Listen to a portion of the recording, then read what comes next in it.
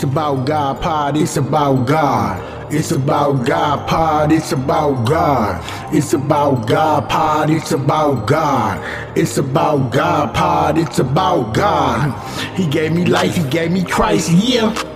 Baptized with Christ, I have new life, yeah, yeah. Power in the word of God, yeah, yeah, yeah. Morning, noon, and night, listen to my pod, yeah. Got me and sealed me, I will never walk away again. Fill me with the Holy Spirit, he washed away my sin. My help comes from up above. My Father shows me nothing but love.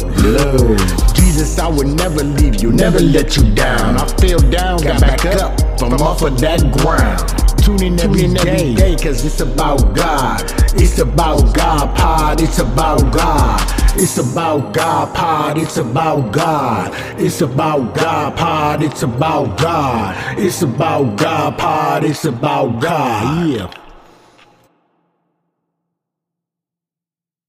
I want to talk to you about finding strength and comfort in the Word of God.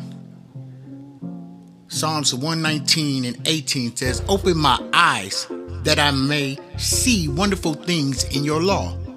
Find strength and comfort in the Word. Disillusion and dejection are very common today, giving people a melancholy and gloomy outlook on life. In order for you to live and not merely exist, it's essential to have a positive attitude towards life. When everything goes well, enjoy life and praise God.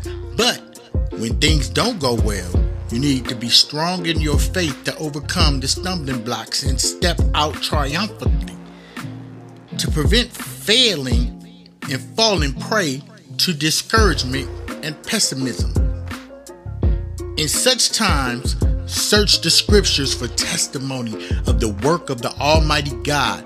You will find many examples of ordinary people who overcome hostile forces in the name of the Lord.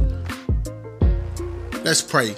God, reveal yourself in your word.